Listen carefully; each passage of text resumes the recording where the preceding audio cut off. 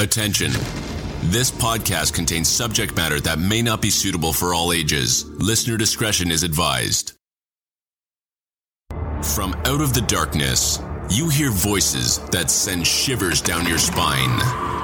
That feeling of dread is undeniable when you notice the monster under the bed is trembling. The aliens are scrambling to get back to the mothership, and the vampires are refusing to rise. Your reptilian overlords are pleased to force on you two humans they swear are not their captives. Your hosts, Michael and Wendy. This is Eerie and Absurd. Welcome to Missing Monday. Welcome back to Eerie and Absurd. Missing Monday. I'm Wendy. I'm Mike. He doesn't know how to do an intro? I'm working on it. No, you do. Who are we talking about today? Today, we are going to discuss the disappearance of Elizabeth Diane Vaughn from Sumner County, Tennessee. Oh, local. Yeah. First, I'll cite my sources where we've gathered a lot of our information. It would be from Middle Tennessee Mysteries, The Charlie Project, Name Us, Tennessee Missing and Unsolved, which is actually a Facebook group that they list missing persons in Tennessee. And then I got a lot of my information from the Tennessean newspaper, and I'm going to cite all those sources on our website. Okay. Elizabeth Diane Vaughn was 28 years old when she went missing. Elizabeth, who also went by Diane, which is how we're going to refer to her, is described as being around 5'3", weighing somewhere near 120 pounds. She has long red hair, hazel eyes, and was last seen on the night of June 18th of 1992. She was wearing khaki pants, a white blouse, and black Reebok shoes. Before she went missing, Diane lived in Hendersonville, Tennessee with her 2-year-old daughter, Tiffany, and had recently filed for divorce from her husband, Bruce Vaughn, a few days prior to going missing. Diane and Bruce had been married since 1984. Even though there was a freshly filed divorce, there was nothing to show that they were having huge issues prior to her disappearance. And overall, the divorce appeared to be amicable. Multiple articles cited that Diane may have been depressed due to the pending divorce, but there were also several members of her family that stated she was not depressed. And that was in forums and other articles that I read. Diane was also the manager at a Food Line grocery store in Donaldson, Tennessee. One of the confirmed last people to see Diane the night she disappeared was her estranged husband, Bruce. There were some slightly conflicting details of what happened that night, but we do know that Diane was at Bruce's house in White House, Tennessee. A lot of the newspaper articles and information that was provided by police during the early parts of the investigation state that Diane was visiting Bruce and their daughter until either 8 p.m. or 9:30 that night.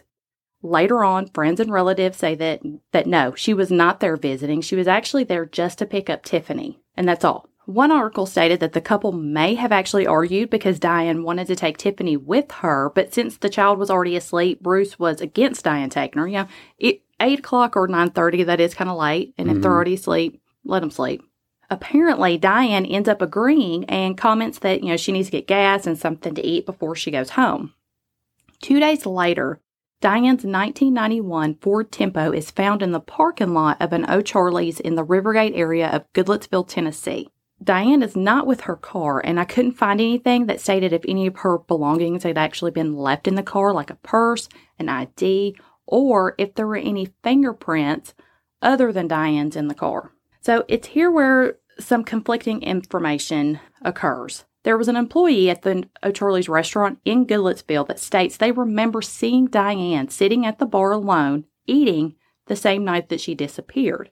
However, none of the other employees that worked that night were able to confirm that, yes, they did actually see her by herself at the bar or even at the bar in general. Which means that if she was there, nobody saw her leave, and nobody can say for sure if she left alone or if she left with someone else. A different employee also told detectives that they may have seen a woman fitting Diane's description getting into a 1980s pickup truck that had a toolbox in the back with chrome running boards, and it was being driven by a man with red hair and a beard. Police were never able to locate a truck or driver matching either description. That lead ends up just drying up pretty quick. Investigators actually believe that Diane was never at or in O'Charley's. They kind of believe that her car was actually driven to that location to throw off the investigation. Yeah, somebody's covering something up, maybe. Maybe. Look over here while we're over here. I don't know. In December of 1992, the Tennessean runs an article about Diane's disappearance. And in this article, Diane's mother, Mary Jo Holland, states that her life has been at a standstill since Diane has disappeared. The front porch of her home is decorated with yellow ribbons, and she even has a poster in the front yard asking anyone passing by that may have information on Diane's whereabouts to call the number listed. She barely leaves her home in case someone calls with information on the whereabouts of her daughter, and her days are filled with watching her granddaughter Tiffany while Tiffany's father Bruce is at work. Mary Jo even states that she's put in a security system at her own home due to the world being such a dangerous place. At this time in the investigation, some family members believe that Diane may have been abducted or that she may have just walked away and changed her identity. However, at the same time, it's really hard for them to also even consider that she would just up and leave or even just leave her daughter. So, and there's also been an $11,000 reward that was raised, and it was offered for any information that could aid in her return. In March of 1993, Crime Stoppers offers a $1,000 cash reward for any credible clues related to Diane's disappearance. Then, less than a month later in April, new information comes to light. In an article by the Tennessean, Diane's mother states that Diane had been seeing another man at the time of her disappearance. This man, who is never named, I cannot find his name in an article or any of the information that I've been able to find and pull up, but he is actually a coworker of Diane's and he is married. Diane's mother is cited as saying that maybe the affair drove her over the edge, causing her to leave just to clear her head. Sometimes I think she was so depressed she just went away. However, the police and certain family members don't completely agree with this theory and believe that she was either abducted or a victim of homicide. It's weird that there's no mention of who that was unless there was no reason to put him in the news. I don't know. I'm not sure. I don't know why they wouldn't have said anything unless they were just completely satisfied with everything. But I agree. Usually, they tell you who it is. They name the suspects and then say they're ruled out or whatever. Well, he might have just been a person of interest. He wasn't a suspect yet. Well, yeah. Unfortunately, by August of 1993, the investigation into the disappearance of Diane is officially turned into a homicide investigation. Investigators even go on the record stating they have a primary suspect in mind, but do not provide further detail on who the suspect is and what motive the person would have to possibly harm Diane. They did state the suspect had been questioned and had made several conflicting statements. So I wonder why all of a sudden they're assuming she's been murdered and not just still ran off somewhere. I guess because they can't find anything to associate that she is in fact still alive. They usually check bank accounts because this is in the early 90s. Cell phones weren't a big thing. Were they even around really? They were those big ones. So not everybody had a cell phone. And if she's not using her bank account or any credit cards and hadn't been home, hadn't paid rent, any bills, they're going to probably assume the worst has happened. Right. And it's been a year. It's been over a year because now it's August of 93. She disappeared in June of 92. In April of 94, an article comes out that provides a little more information, but from a different member of the family. A cousin of Diane's named Dottie Gann at that time believes that Bruce may have actually killed Diane. During this time, Dottie is married to a private investigator named Billy Gann. There is also a detective with the Metro Police Murder Squad named Pat Postiglione, who agrees that all indications are it's a homicide. Now, just a quick reference, due to Diane living in Sumner County, her car being discovered in Davidson County, both Sumner and Metro have a hand investigating her disappearance. So that's why a Metro officer or detective is commenting on this stuff. Okay. So obviously, the disappearance of Diane is a source of pain for her entire family. But unfortunately, it's also caused a small rift between some members of the family. The family agrees on the following. Diane moved out, got her own apartment with Tiffany in May of 92. Diane and a meat manager where she worked became friends around the same time that she moved out. And when questioned by police, he used the word dating when he described their relationship. Diane's usual routine was dropping Tiffany off at her mother's house and then picking her up after work. However, on June 18th of 92, the day she disappeared, or the last time she was seen, for the first time ever, Bruce picked up Tiffany from Mary Jo's house. Now, this is where the Gans and the rest of Diane's family start to disagree. So, Dottie states that Diane had called her and told her that she would be by with Tiffany that night to visit. But Diane and Tiffany never showed up. And so we do know that Diane never got Tiffany because Tiffany was sleeping, so she stayed at Bruce's house. According to the article, Gan was frantic over Diane's disappearance, and her husband searched for Diane's car and found it about 30 hours later parked at the O'Charlie's in Goodlettsville. I wonder why she was so frantic so quickly. Maybe just concerned, I guess, but... Maybe so. I wonder what made him go look in Goodlettsville. I don't know. I never saw any information on why they were specifically looking in Goodlettsville, and it may have been, maybe they were driving around. Maybe that was a restaurant that Diane liked, and so they wanted just to check to see if maybe she was there. But I don't know. It doesn't say, like, when she was frantic, it doesn't say if it was 24 hours after or if it was immediately because she never showed up. So that's a little bit of the information that I'm not clear on. Suspicious of Bruce, Dottie confronts him about 3 weeks later with the claim that she believes that he actually hurt Diane. I wonder why she is suspicious of Bruce. So the reasons that Gan is suspicious, along with the Metro detective, is because they believe that Bruce strongly opposed the divorce. Per Gan, Diane told her about a phone call that she had had with Bruce and stated that during the phone call, Bruce had told Diane he had a shotgun in his mouth and was going to pull the trigger. Bruce was apparently calling Diane at work and threatening to come out there. Bruce took 2 polygraphs and both were actually inconclusive. He apparently assisted with putting up some missing person flyers, but he never actually called to ask about any progression in the case. And then he quit speaking with detectives and hired an attorney. That might seem suspicious, but never mind. Like, I have differing opinions on some of those things, which I'm not going to get into, but I could see both sides and the potential to, like, maybe kind of have a hands-off approach at the beginning so you're not messing with anything. But then, I don't know, the family seems to be very tight-knit. I mean, I would be out looking myself. Right. It'd be hard not to. But we don't, and the thing is everybody does things differently, so you never know. Like, now he is a single parent until she is found. Mm-hmm. And it seems like he is heavily having to get help from her mother, like to watch her and stuff like that. Or maybe that's what she did anyways to begin with. Needless to say, the world is still turning even when this is happening. Mm-hmm. And so, but I agree. But we don't know. We're not him. We don't know. So other members of the family believe that Bruce is not where detectives should be focusing their attention. They were still regularly having dinner with Bruce and even going to car races with him. Mary Jo was actually concerned over the relationship that Diane was having with her coworker and originally had thought they were together on the night of her disappearance. Police did question the meat manager and stated that he had passed a polygraph. So he was cleared. When told this bit of information, Mary Jo, she didn't question it, but she still did wonder if this relationship may have complicated Diane and Bruce's relationship or possibly caused Diane to question her relationship with Bruce. Polygraph tests, I mean, you can pass one if you're crazy enough. If you're a psychopath, yeah. So that doesn't really mean anything to me. Well, and they're not admissible in court. I mean, I know that the police do use them. Here's the thing. Depending on when he took one, did he take it right away? Like after her disappearance, or was it years after and he had already come to terms with whatever? Like, you never know. They're not admissible. It's a situation kind of where you're damned if you do and you're damned if you don't. Because if you're in a high stress situation, there is a potential you're going to fail it or it's going to be inconclusive. Right. But so why even use them? Yeah. But then if you honestly don't believe you did anything wrong, then you could pass it. Like, I don't know. I've never been in that situation. I'm pretty sure that I would never pass one even on my best day. And that's only because I get so freaked out about stuff. Mm-hmm.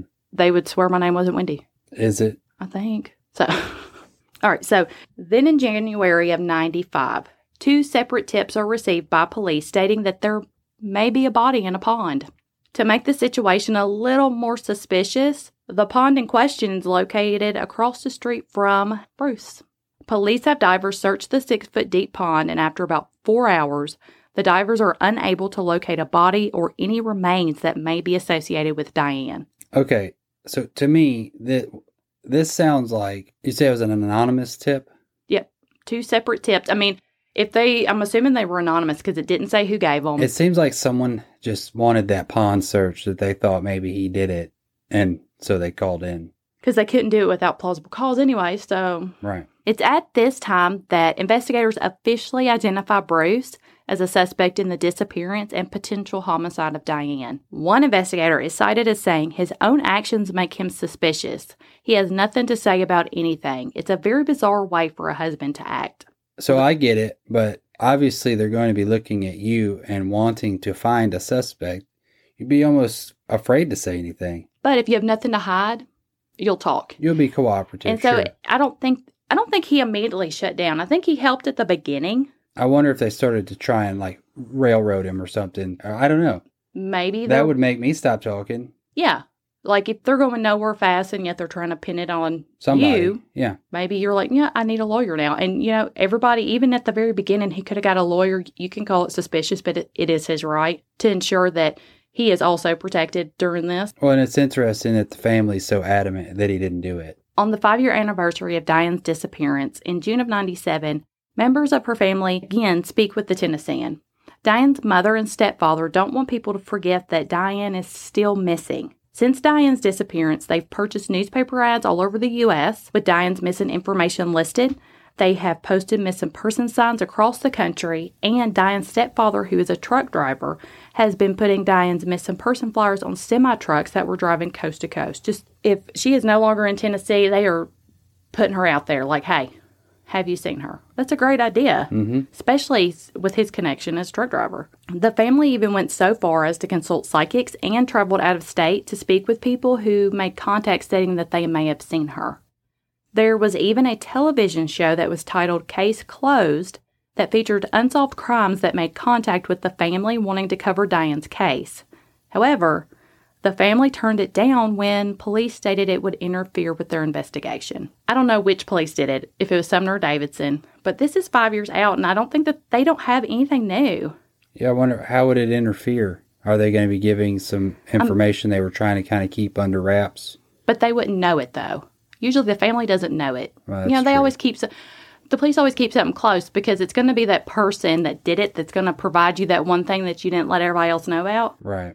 You would think at the 5 years out, you would think that they would just want to get it out there. A lot of times when things like that happen, they do start getting flooded with phone calls and tips that are... a bunch of nonsense. Yes. And maybe that's why. And maybe they were still getting a lot of those. Yeah. And it was like, we don't have the manpower to handle that. That's a good point. I didn't think about that. So within the same article, Diane's mother and the rest of the Hollands, they actually defend Bruce's innocence, stating that he was absolutely crazy about Diane. However, police are still suspicious since he's still refusing to cooperate with them. One detective stated that they were still receiving tips, but he wouldn't disclose what these tips were. The police do believe that someone very close to Diane knows where she is and or what happened to her when she disappeared.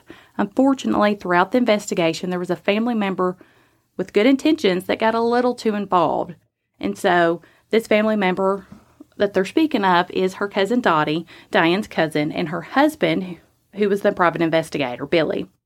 And Billy states that he was only trying to help. It was apparently Billy who helped Diane's brother file the original missing persons report, and kind of in hopes of calming his wife down because she was very close to Diane. She was very upset. He did search for Diane's vehicle and interviewed some of her friends. Diane's stepfather stated that it seemed like every time a lead would come in, instead of the police going to check it out, they would go check it out instead, which unfortunately leads Diane's mother and stepfather to question some of the methods used in the investigation. A Sumner County detective named Carl Edison stated, "I think he had a genuine concern for her well-being, and he may very well have gone overboard on some of the things that he did. But those things happen, especially in these types of cases, where you'll get a family member that will draw their own conclusion without having any facts to support it." The next article that mentions the disappearance of Diane is in June of 1998, when Crime Stoppers reaches out to, in the newspaper, they just listed an article reaching out to remind the community that there's still a missing woman and that a reward is being offered to anyone that has credible information in Diane's whereabouts. The last article to mention Diane's name is in January of 2000, when a woman's skull is found in Stewart County, Tennessee. The skull was found near the Cumberland City TVA plant on January 12th of 2000.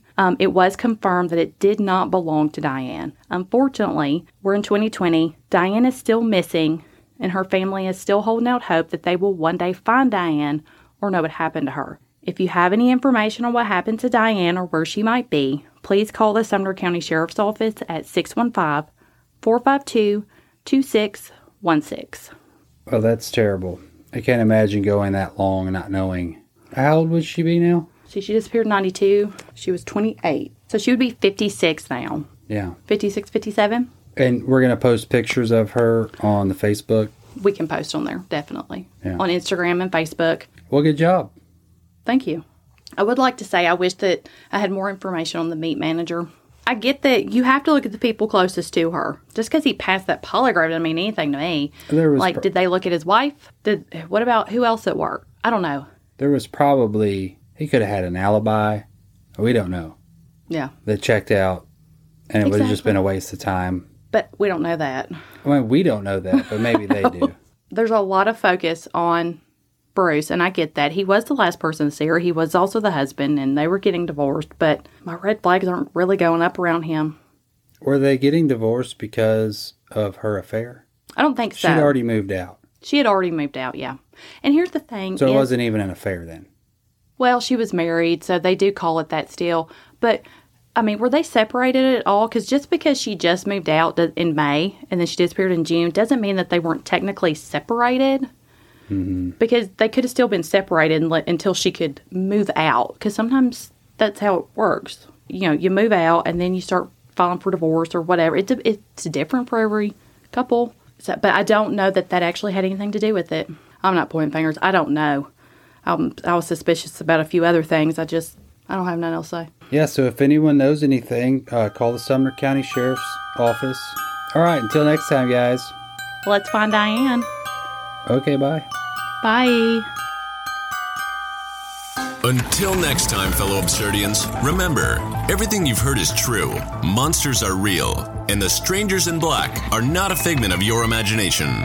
Don't forget to subscribe and rate us on iTunes or your favorite podcast streaming service. Do you have a story you want to share?